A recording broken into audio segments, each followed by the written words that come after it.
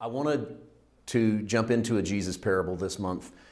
I have been sort of soaking up the parables of Jesus. Some of these are starting to come out in some of these sermons we've been airing. I was blessed recently by a listener of ours who sent me a book by Robert Farrar Capon, who was an Episcopal pastor back in the 80s.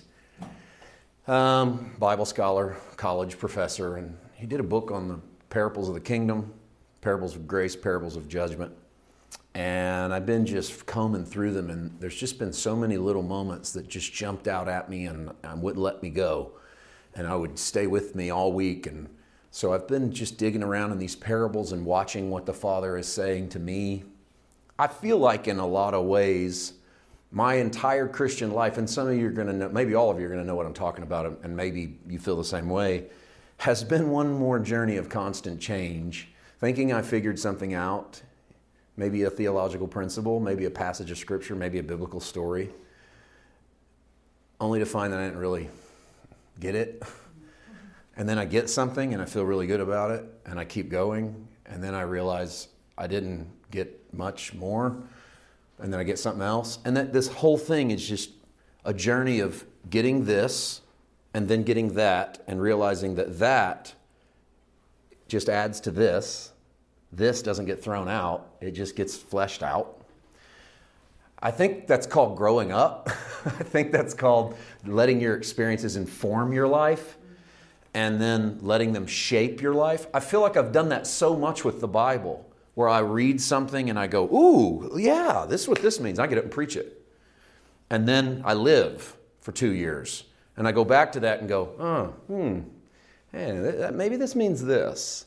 And it doesn't mean what it meant 2 years ago was wrong, but it was really relevant to the Paul that was right there. And then this means something. And that's why the Bible doesn't bore me. I mean, I've been doing this over 4 decades, and the Bible's not boring to me at all. In fact, it's more exciting now than it's ever been in my life. And I think it's because I've taken a little tread off the tires. I got some miles on this thing. And you go, oh, I've been down this road before. Oh, I've seen that story. It looks different over in this book, but it's kind of the same thing. And you put those together, and then you get not a new revelation, but it is to you, which is good enough. It's fresh. I've been doing that with the parables, and I've been watching what happens as I land in different spots. But I'm trying to be careful. I'm going to try to do this today as well. Try to be careful not to land in a different spot and bemoan the other spots and go, that's wrong, that's wrong, that's wrong. But instead, to land in a different spot as a compliment to those other things. Like, let's take the prodigal son. The prodigal son is probably the most popular parable Jesus tells. Let's be honest, it's a great salvation story. You can use it in an invitation. You can use it in evangelism. You can use it in your day-to-day life. It's applicable to the lost. It's applicable to the saved. It's applicable to moms and dads and kids and lives. And there's a lot jammed into this little short story from Luke 15. And we've preached it every way you can possibly preach it. I've went into it, I don't know how many times. It's so popular, I compare the prodigal son to John 3:16. 2 passages of the scripture that are too popular to preach. Like, you don't ever go into a church and preach John 3:16 because people think, oh, come on, you can come up with something else. John 3:16? I mean, there's got to be more to your repertoire than that. The prodigal son's kind of the same way. Like, you don't walk into another church and preach the prodigals. They go, well, this has already been preached 1,000 times. You can't just come in and preach that. So sometimes turning the soil over in those stories, we don't find anything new because we've turned it over so many times. Let me give you an example of some of the stuff we've done with the prodigal son, or at least that I've done with the prodigal son. For a long time, the prodigal son was a story about a sinner. What happens to somebody when they go out and waste their life in sin and riotous living and harlots and all the other words that pop up in Luke 15. And you sin long enough that you grow accustomed to sin, and then you're slopping hogs, and then you get so hungry out there in the world of sin that any old thing looks good. But none of it's good, and it'll all kill you. And won't you come home, where the Father will meet you at the end of the lane and accept you as his son? And then we have an invitation and invite you to come meet Jesus. I'm not cutting that down. That's a pretty darn good rendering of what happens to the prodigal son. You could do a whole lot worse than telling people, hey, if you run out here and waste your life, you can come home to Jesus. But if that's all you get out of the prodigal son, you probably missed a whole lot of good stuff. Because as I got a little older, then I realized there was another brother in the story. There's an older brother in the back fields who's serving his father. And when the younger brother comes home, the older brother gets mad and doesn't want to go to the party. And then I started to realize that the older brother was pretty religious. And then I started to realize that the older brother looked a little bit like me. And then I could preach myself finally into the prodigal. Because for a long time I didn't preach myself really into the prodigal. Because I didn't have that lifestyle of running away from God. So then I spent a long time preaching me into it and going, hey, you might be pointing at the world and all the people that are sinning out there, but you might be the one out here thinking you got to work for your Father when all the while He accepts you into His house. And hey, you could do worse than that interpretation. That's pretty solid. The older brother works and all he had to do was enjoy, and he seems pretty religious. Then I moved into a revelation of identity, and I started preaching the prodigal son as an identity issue. What's wrong with the younger brother? I believe I'll go home. He was one of my father's hired hands. You don't have to go home and be a servant. Go home and be a son. The problem with these two boys is neither one of them realizes that they're their father's son. One of them's out here in the hog pen thinking he needs to come home and be a servant. The other one's out here in the backyard thinking he is a servant, or at least working like he is one. And they both have identity problems. Not cutting that down. You could do a lot worse than landing on the end of the prodigal son and having an identity sermon. It's a great way to view these boys. Don't have an identity problem. You are one of the father's kids. Act like it. Pretty good spot. And then the last few years, it was joy and merriment for me because I started to see this as falling at the end of three parables. Parable of the lost sheep, parable of the lost coin, parable of the lost son. And in every one of them, they throw a party. They find the lost sheep, throw a party. Find the lost coin, throw a party. Find the lost son, throw a party. Sounds to me like joyful party grace atmosphere. And that's how I've preached the prodigal son for a while, because it's an irrational grace. You don't leave 99 sheep and go find one. That's not good economics. What happens to the 99 sheep you leave while you're going out here finding one? That's craziness. But God does that so that He can bring us, the lost sheep, back into the fold. And then He wastes all of His money throwing a party for that one sheep that was too crazy to stay in with the other sheep and walked out here by himself. And He goes and gets them and He throws a party for them. And they go, that's irrational. And so I could preach an irrational grace. Or a woman who has all this money in her pouch, but she loses one coin. She tears the house upside down to find one coin. Couch cushions are flying. She's moving furniture. She finds the one coin. What does she do? She takes all the other coins and throws a party to celebrate finding her one coin. Doesn't make a lot of sense. You got $100, you lose $1, you find the $1, you spend $99 on party favors so you can celebrate finding the $1. You go, this story doesn't make any sense. You go, well, the story must be about God irrationally loving the things He finds. Because here's a dad throwing a party for a son. And listen, if you get to the end of the prodigal son and that's all you got, you could do worse. Because that'll preach, man, that God irrationally loves you. And He's so excited that you come home that He throws a party on your behalf. But let's try again. All right, shall we? Let's turn the soil over one more time. Because I do believe there are some things that we can explore together as we revisit the prodigal son. Let's start by reading the first few verses. I want to break this down into segments. A few verses at a time. I want to watch some things happen and see where Jesus is taking both His audience then and His audience now and where we might land. Luke 15:11. He said, a certain man had 2 sons, and the younger of them said to his father, Father, give me the portion of goods that falls to me. So he divided to them his livelihood. And not many days after, the younger son gathered it all together, journeyed to a far country, and there he wasted his possessions with prodigal living. I'm reading the New King James. The Old King James here says, wasted his substance on riotous living. One of the most famous New Testament King James version phrases in all of the Bible. He wasted his substance on riotous living. The reason why the word prodigal shows up here probably is the New King James writers wanted to be a translation that actually used the word that people use to associate this story, which is prodigal. But even then, the word prodigal in our 2,000 years of history has shifted. The word prodigal to us means someone who comes home after a long time away. That's our prodigal kid. That's the kid that wandered, but he's come home. And in reality, the old English word for prodigal meant waster, the one who wastes something. And so we call it the prodigal son because he's the son that wastes what he is given. But I want to show you that in this first portion of the story, something pretty remarkable happens on the part of the father that I've overlooked for a long time. The young man comes to his father and says, "Father, would you give me my portion of the inheritance?" But there's a Jewish problem in this story being told by a Jewish man to a Jewish audience, so a Jewish problem is applicable. If it's an American problem, who cares? We're not there.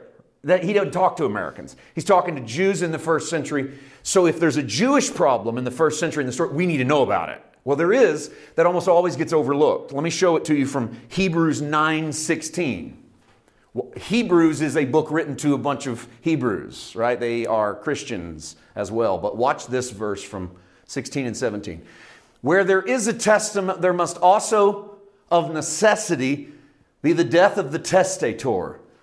For a testament is in force after men are dead, since it has no power at all while the testator lives. Take the word testament and insert will, like the last will and testament. If you draw up a will for your children, okay, put that kind of will in. Wherever there's a will, then there needs to be the death of the person who writes the will. So if I put you in my will, I need to die in order for you to receive whatever's in that will. For a will is only in force after men are dead. It doesn't have any power at all while the head of the will lives. Whoever's name is on the will must die in order for you to receive. Brian, can you go back to our text from Luke 15? And let's find out in here the Hebrew problem. A man has two sons. The younger says, "Father, give me the portion of goods that falls to me." So he divided to them his livelihood. Our Jewish problem is the last phrase of the 12th verse. And every Jew standing there would have caught this. How do you divide your livelihood among your children? You can't. Because according to Hebrews 9, what has to happen in order for the will to go into effect?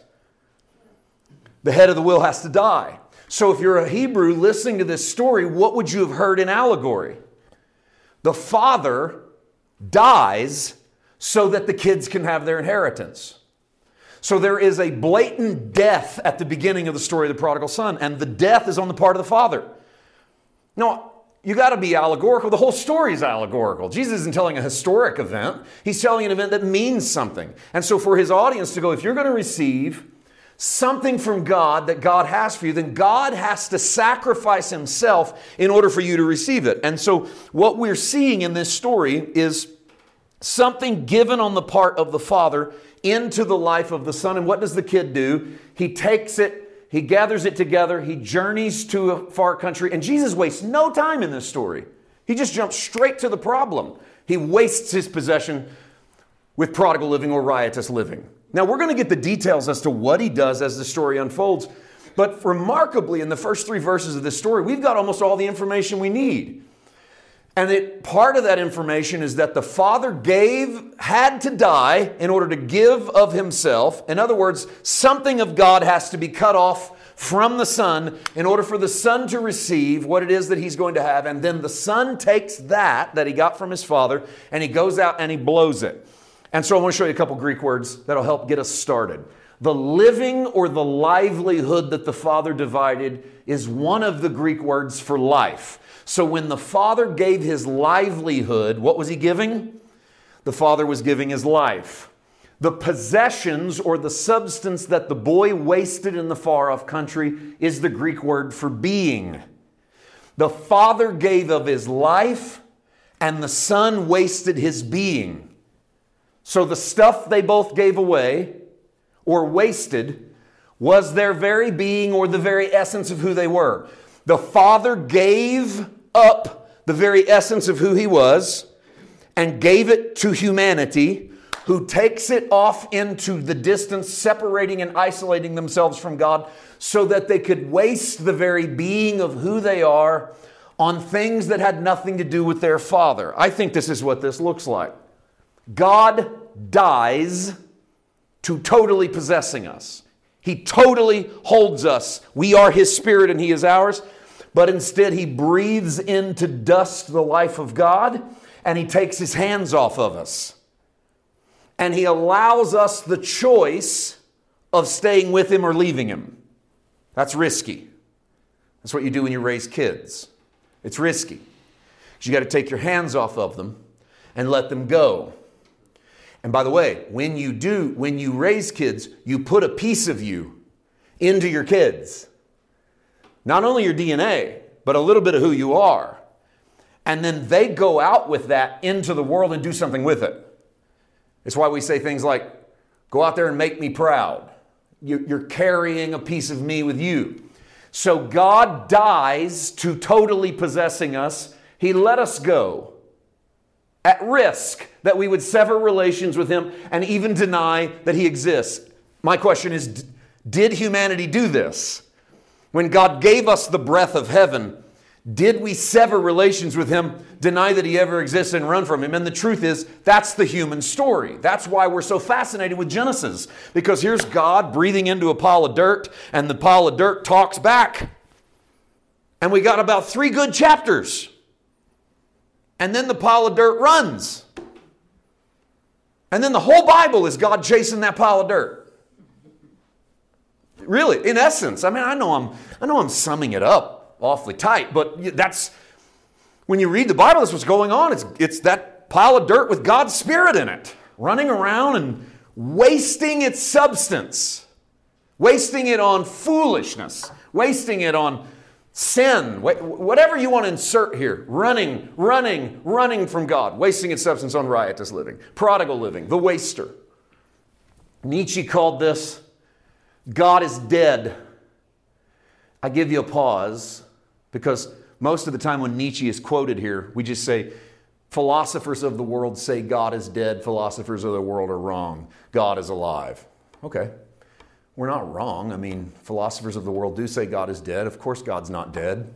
But what if we were to put into context what Nietzsche said? Nietzsche actually said God is dead and we killed Him, and now what are we going to do? That part never gets quoted. Or rarely gets quoted. So here's the shocker. I agree with Nietzsche in that God is dead to most people, and they're the ones that killed Him. They put themselves as the center of the universe. There's no need for God. And now that you've gotten rid of God, now what? Now what's the moral compass? Now what fills the vacuum? Because if God's not the center, who is? And you know who you're going to put in the middle? You. And what happens when you get put in the middle? That's the story of the prodigal son.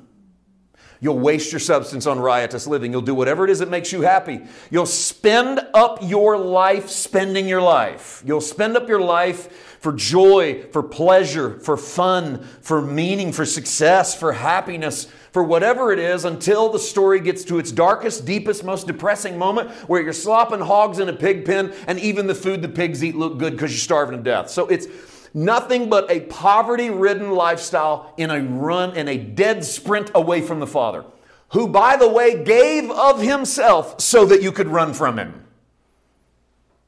Gave of Himself so that humanity could go, we don't need you. And then take off and dominate the planet. Dominate it not because you're stronger than a bear, not because you're more subtle than a snake, not because you can fly higher than an eagle. Just dominate it for one simple reason, because God gave you His Spirit. And in His Spirit, everything answers to God. And therefore, man is at the highest part of the food chain. Man is at the power hierarchy. And how did we get that? We got it when He breathed His life-giving Spirit into man. And what did we do with it? We ran into a far country and we wasted our substance on riotous living. And we killed God because we don't need Him. So the answer, I don't have the answer, but the question is worth wrestling with. God is dead and we killed Him. Now what? I don't know what. Because once we're done with God, what's left but slopping the hogs of the world, slopping the very bottom of the barrel? The son dies as well because he's left with nothing.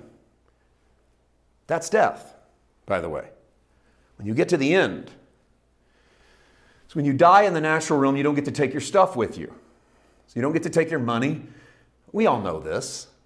This isn't a shocker. but we don't get to take our body. We don't get to take our brain. We don't get to take anything we have here. So in effect, death is the absolute end of everything. It's where everything else totals out to nothing.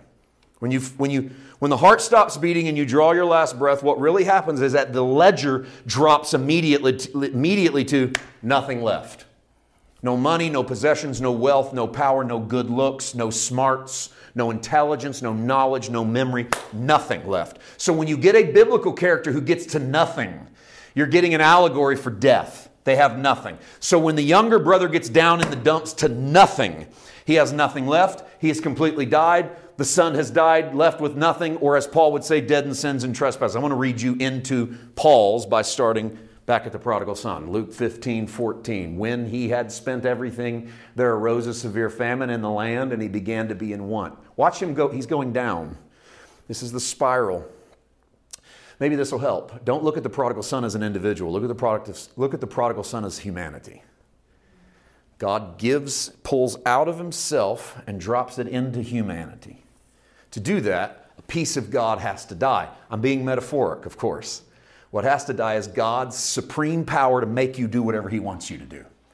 He severs that. He takes his hands off of it. He dies to the supreme position of you're going to do what I tell you to do. Instead, he gives that up. That's a big surrender. That's big power. Parents, we have trouble with that. We have trouble going, oh yeah, go on out there, do your thing. No, we're helicoptering. We're hovering right over to make sure nothing's hurt, nothing goes wrong. And we won't just do that when you're 8 or 10 or 15. We'll do that when you're 25 or 30 or 40 to make sure nothing goes wrong, make sure everything's good. Imagine God taking his hands off and going, I'm here, but you're on your own. You want to run from me, you can run. That's huge.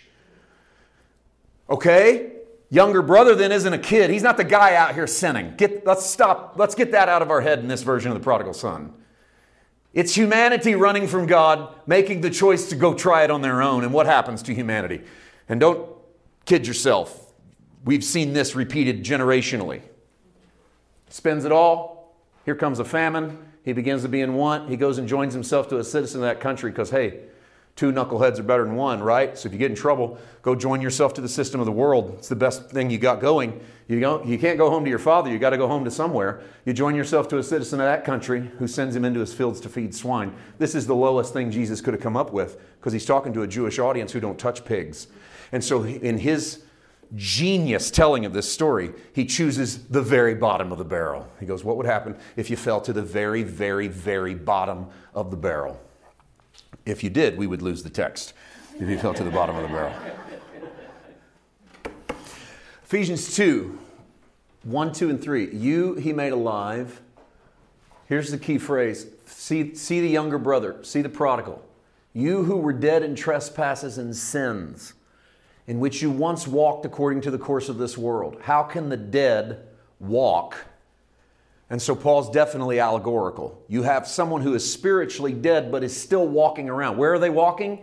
In the course of this world, according to the prince of the power of the air, the spirit that now works in the sons of disobedience. Paul could have preached half the prodigal son sermon.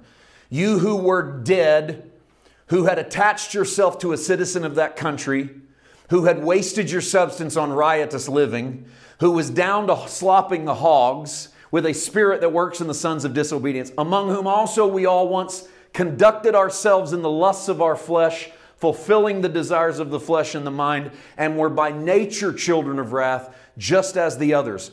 All of us, not just the prodigal son, not just the guy on your street, all of us who were by nature children of the flesh. We were products of the flesh. We had taken what God gave us and ran out until we had got to the bottom of the barrel and died. That takes you back to the prodigal story from Luke 15:17. When he came to himself, he said, how many of my father's hired servants have bread enough and to spare, and I perish with hunger?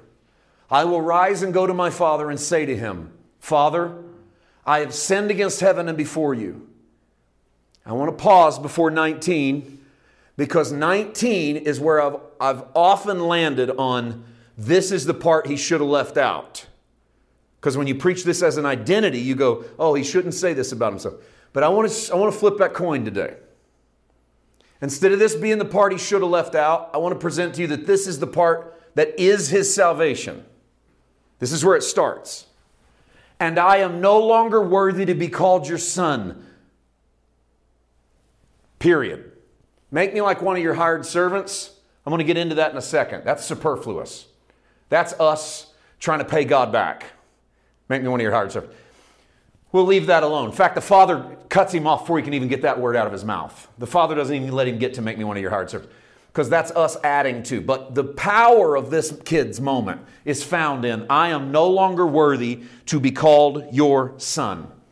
Repentance. And he rose and came to his father when he was still a great way off. His father saw him, had compassion, ran, fell on his neck and kissed him. And the son said to him, Father, I have sinned against heaven. I have sinned in your sight. I'm no longer worthy to be called your son, period. End of quote. He doesn't get to say the whole part about servant. I don't get to do what I wanted to do. Think about this. Repentance is mind change. Yes. And it's often mind change in a broad spectrum. That's why we go, church, you need to repent because you need to change your mind about God, right? Repentance as a condition of salvation is the ultimate realization. Not that we are guilty. Not that we are at fault. But that we are dead. Father, I am no more worthy to be called your son. The boy is right. He's dead. And the father says so. My son who was dead has come home. Agree with God.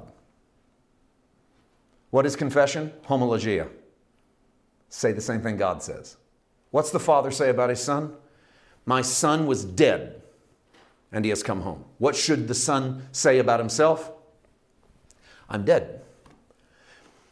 Repentance is turning around, changing your mind.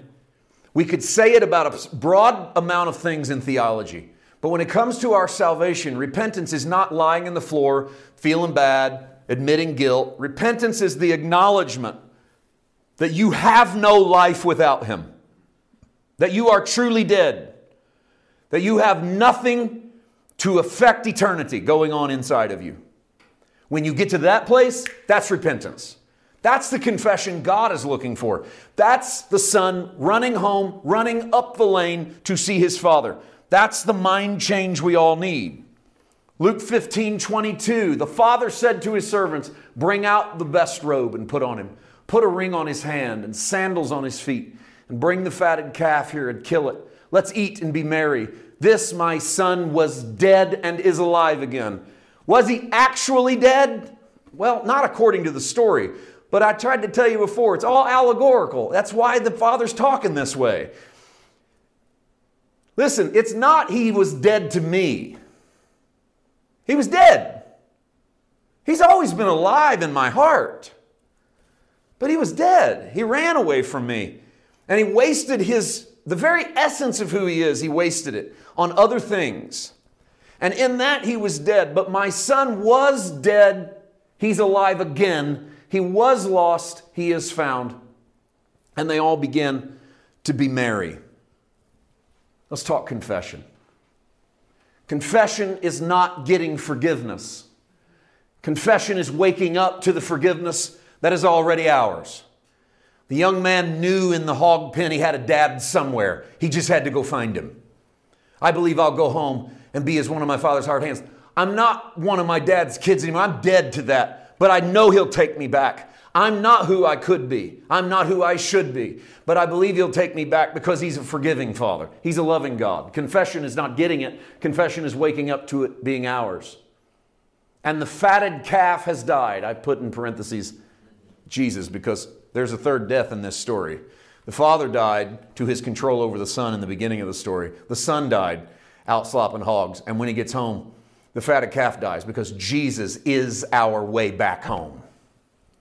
Don't miss this part of the story. Jesus, you don't come to God on principles. It's not enough. You're not slopping hogs going, there's a better way. There's a higher form of living called Christianity. I think I'll plug that into my life. People worry about this. Like, what if people come to Jesus, but they still think they can live in the hog pen? It's impossible to come back home and live in the hog pen. That's the point of the story. The hog pen is when you're dead. But when you come back home, You've come alive in Christ. See, Christianity is not a system of principles and ideas. It's death and resurrection.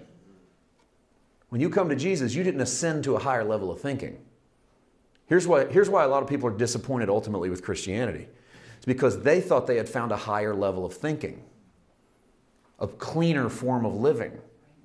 They dress a little fancier, they talk a little cleaner, they act a little better, they don't cheat as much, the lying goes down, principles go up, morality, rising tide raises all boats, everything around them, life's supposed to be getting better. You're eventually going to get disillusioned with that because there's no real admission that you're dead and need to be resurrected in Christ. To come to the Father is to meet the fatted calf. There is no party without a fatted calf. There is no resurrection without a dead Jesus. Christ must die and then be resurrected in us. And so the fatted calf dies, that's Jesus, so that we can celebrate our Father's love. And then we feast together with our Father. We don't feast without Him. We feast with Him. And where? At what Revelation calls the marriage supper of the Lamb. And you're eating the fatted calf. In other words, you are constantly dining on the finished work of Christ. What are they eating at the party? The very thing that paid for their soul. What are we eating when we come into the body of Christ? The body of Christ. What are we eating when we take communion together? The body and the blood of our Lord Jesus. We're taking it in a literal sense, but we're taking it all the time when we come in and we allow Him to be the centerpiece of what it is that we do. So we feast together at the marriage supper of the Lamb. We are forgiven. We are alive. He who was dead is alive. So coming to Christ is first coming to the confession that you are dead. It's first coming to the confession that you have nothing to offer. I think it's important we don't skip this step. We want people to know that the life provided to them in Christ is real. But I think if we give people principles to get them to follow Jesus, I think it's why we're creating a church full of elder brothers. Because we're giving them high morality. We're giving them codes. Hey, come to Jesus. If everybody would come to Jesus, look what would happen in our society. We're not wrong, like as far as moral codes go. But let me ask you, are moral codes making people live right? And if you don't know the answer to that, just take a look at most churches where moral code is preached. Hang out long enough, somebody falls. Well, what was up with your moral code? You go, oh, bunch of hypocrites. No, it's just that moral codes don't change people. It doesn't make them different. It just makes them fake until you figure out they're not different. And it doesn't mean they're not trying, because we try. Elder brothers try. They work really hard in the backyard, working for God, working for Dad, but until they come to the place where they know that they're dead, until they come to the place where there's an admission that there's a failure, then nothing really changes. And so let's read about the encounter of the father with the older brother. The older son is in the field. And as he came and drew near to the house, he heard music and dancing. So he called one of the servants and asked what these things meant. And he said to him, your brother has come. And because he has received him safe and sound, your father has killed the fatted calf. But he was angry and would not go in. Therefore his father came out and pleaded with him. What a father. So the elder brother won't go into the party and celebrate the life that comes when you come home. So the father takes the step he doesn't have to take. This is something about our God. He takes the step he doesn't have to take, and he walks out of his own party because he's never met someone he won't go try and rescue. Sometimes when we think about the lost sheep,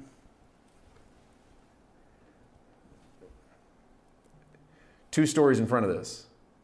There's a man with 100 sheep. One of them wanders away, 99 stay. He goes and finds the one. How many of you, when you hear that story, you always imagine that the one sheep's the sinner, the lost person, like the guy that's out here living like the devil, and the Lord goes to rescue him? What if the one, because in the prodigal son, which is a qualifier of the 99 story, the father doesn't leave the house to go to the pig pen to find the prodigal son. The father leaves the house to go find the elder brother. What if the one the father chases is the one that refuses to get in line with the party? Maybe the one that's wandering from the 100 isn't wandering into sin. He's wandering into a high moralism of isolation. He's just better than the other 99. He's figured out the right way around the mountain. Those other 99 sheeples can follow all they want to, but the truth is that I've got it figured out here. I know what's going on, and what does God do? Instead of going, you know what, stay out there and kill yourself, I don't care. That's not your Father. He leaves those 99 in there having a party where it's way more fun, because anybody'd rather be in a party with 99 than out here wandering with some snot-nosed, pride-stricken, mad kid in the backyard who's whining that it didn't go his way. You ever been a parent at a birthday party? You want to go deal with the kid that ain't having fun? That's a real blast. I bought all the cupcakes for this. So you go out and mess with this kid, and that's exactly what Dad does. He goes out and messes with this kid who just can't seem to find a way to get excited. The kid's angry. He wouldn't go in the house. He's out throwing a fit, so Dad comes out and pleads with him. That's a father that's sort of at the end, man. He's going, I'm begging you. I'll give you 2 cupcakes if you just get in the party. I did this whole thing. What's the problem? Why can't you be excited? Why aren't you happy? Now you're about to get the whole point of the prodigal son story. Because you're about to see the biggest difference between the younger brother and the older brother. And I got news for you. It's not sin.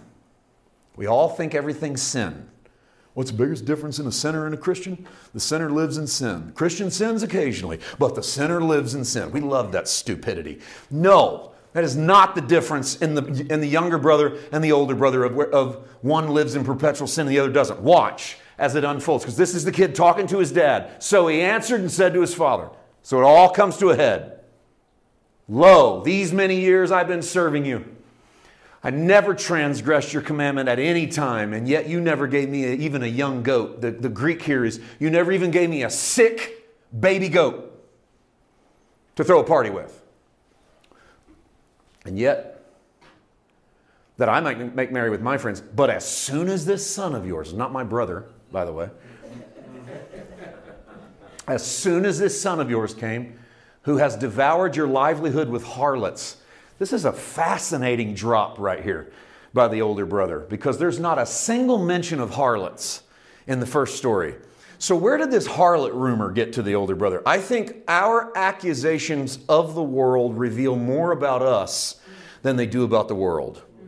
Anytime you hear preaching, teaching that fires away at what's going on in the world, just look at the far side of that gun. The guy pulling the trigger is pulling the trigger on stuff he's dealing with.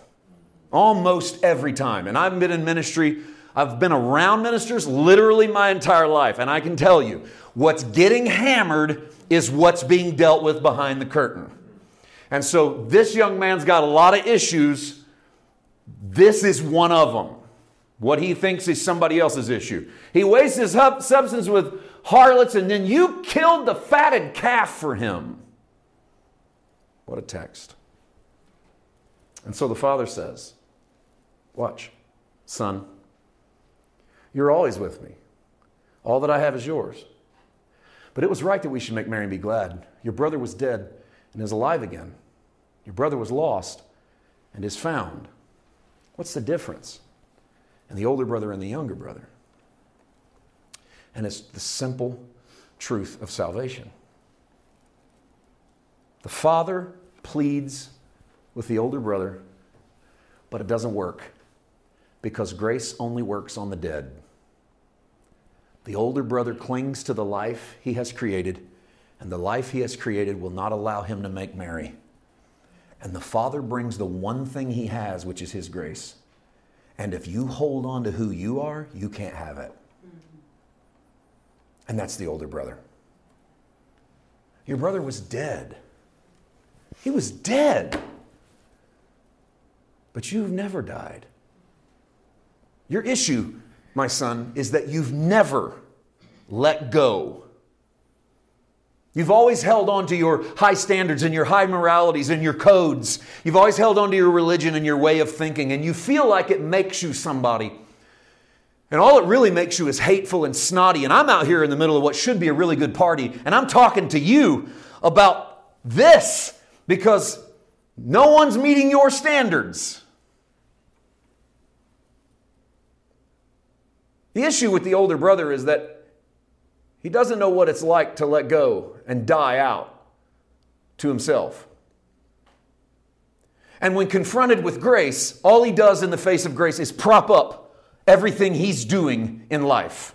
I do this, and I do this, and I do this. Oh, by the way, I don't do this, and I don't do this. Now what do you got to say, Dad? And Dad says, son, you've always been here. And maybe that's the problem. Now, I think sometimes we're scared to do this right here because we're afraid that what this sounds like is that what everybody needs to do is go slop hogs for a little while. That if you went and slopped hogs, then you'd really understand grace. But that's missing the point of the story. The point of the story is that the younger brother went and died. He died to everything and was left with going to his father. That's all he had left. I believe I'll go home. Dad will take me. And the moment that the father saw him coming up the lane, he effectively saw a corpse coming up the lane. The shell of a man. And what does he do with that shell? He puts shoes on it and a ring on it and a robe on it, and he kills a fatted cat because he's got to dress it in brand new clothes. He has to bring it back to life. He can't just take the dead. He has to make him living. He has to put part of himself onto that kid, because it's not that you've added a little Jesus to your sin and that's why you're a Christian. It's that you died and your life is hid with Christ in God. And you came to Christ, the old you gone forever, and the new you covered over in new shoes and a new ring and a new robe and a new name, and you get to feast at Dad's table as long as you'd like to. And when I say a lot of us are the older brother, for a long time what I meant was that we're religious, or that we don't have the identity of sons any more than our younger brother does. We can't be excited about grace, but my eyes are opening to maybe it being this way. A lot of us are often the older brother in that we just won't let everything we hold on to go.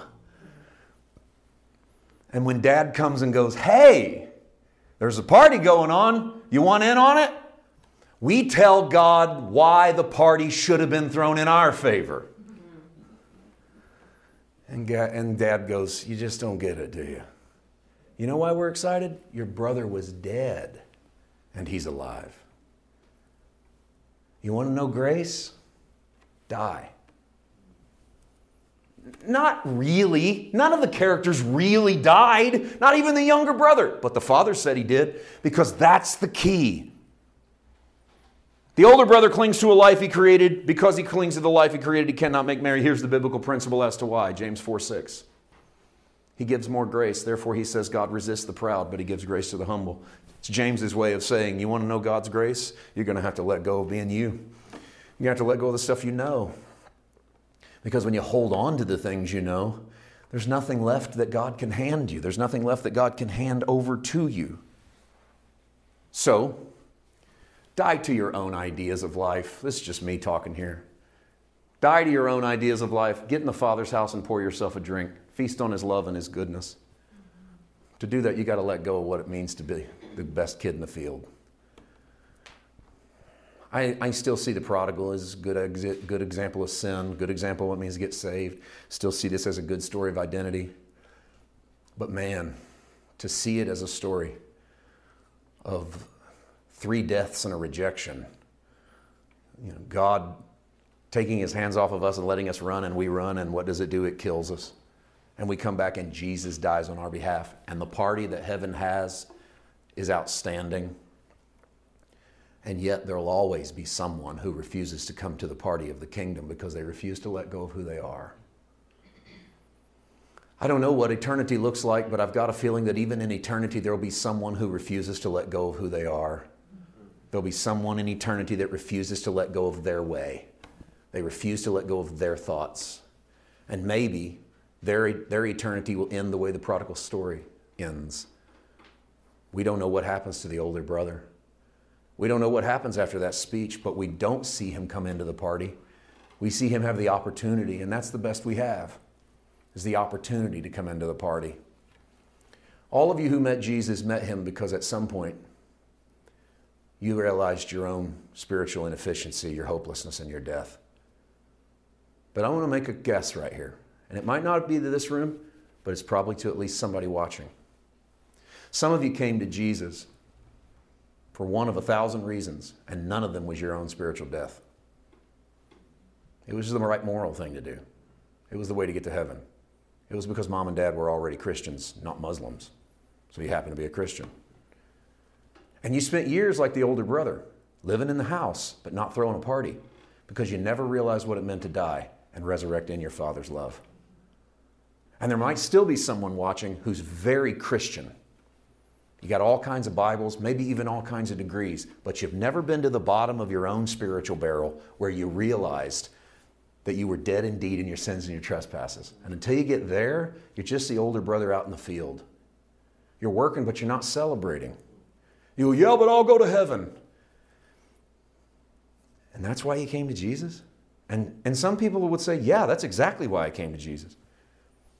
But the merriment is the life that's been designed for you. And I don't mean fun and total excitement. That's not merriment, but it's reveling in your Father's love. It's being resurrected in the Father's house. It's eating that marriage supper of the Lamb. It's knowing that the robe is on your back and the shoes are on your feet and the ring is on your finger, that you belong to something. And so if it's been you and you've done the elder brother thing long enough, you don't have to go slop hogs of sin to get to the bottom of the barrel, but you might need to realize that it's only when we realize that we are dead indeed in our sins and our trespasses does He make us alive in Christ. That's coming to Jesus. Do you know why we baptize in water? Literally. Why do we do it? You go, well, because it's just what we do. It's what Christians do. No, we have an actual reason in the church for baptizing in water. And the reason is because Christ goes into death and comes out a new man. He did that one time. He's not going to do it 2 times, 3 times, 10 times. One time. So every one of us that accept Christ go into His death, which means we go into everything He died for, and we come out in His resurrection. That means if you go out and sin after your baptism, the forgiveness for the sin you committed after your baptism was given to you when Jesus died on the cross, and you entered into it in your baptism.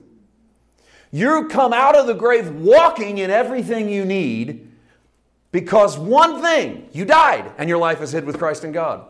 Because you died, now you get to live. And that life never ends. That's the life we're mining out when we read the Word. And we're living out among each other, laying down what we were so that we can be who He would have us to be. And that's why we do it. For a very similar reason why we take the sacrament of the body and the blood. Because we participate actively in the fact that His body was broken for me and that His blood was shed for me. Prodigal revisited for me. I still don't know where I'll be with this in 5 years or 10 years. But I know that over the last few, I've had to re-examine so much about what it meant to follow Jesus. And I'll stop with this. I've had to re-examine so much about what it meant to follow Jesus that I feel like I've wandered out into my own recognition of death a few times over the last few years and come up in a fresh newness of life and then wandered back down into, not wandered out here and sinned, but went down into, I'm dead. Raise me up in you. I'm dead to that way of thinking. I'm dead to that old me. I'm dead to that old thought. Raise me up in you, a newness of life. And I think you are too. I think that's the joy of this journey. Let's pray. Father, thank you so much for this word and what I think you are doing in it and what you've done in it. And for those who will hear it, see it, may, Father, it be fresh water. I don't want a Christianity that raises my moral standards only. I want a discipleship that takes my life and hides it in Jesus. And out of that, I get to start to look more like Him. That's better. Show us all of those areas where we're the older brother outside the party, and all of those areas where we still need to see our own death in Christ. And we pray this in Jesus' name. Amen.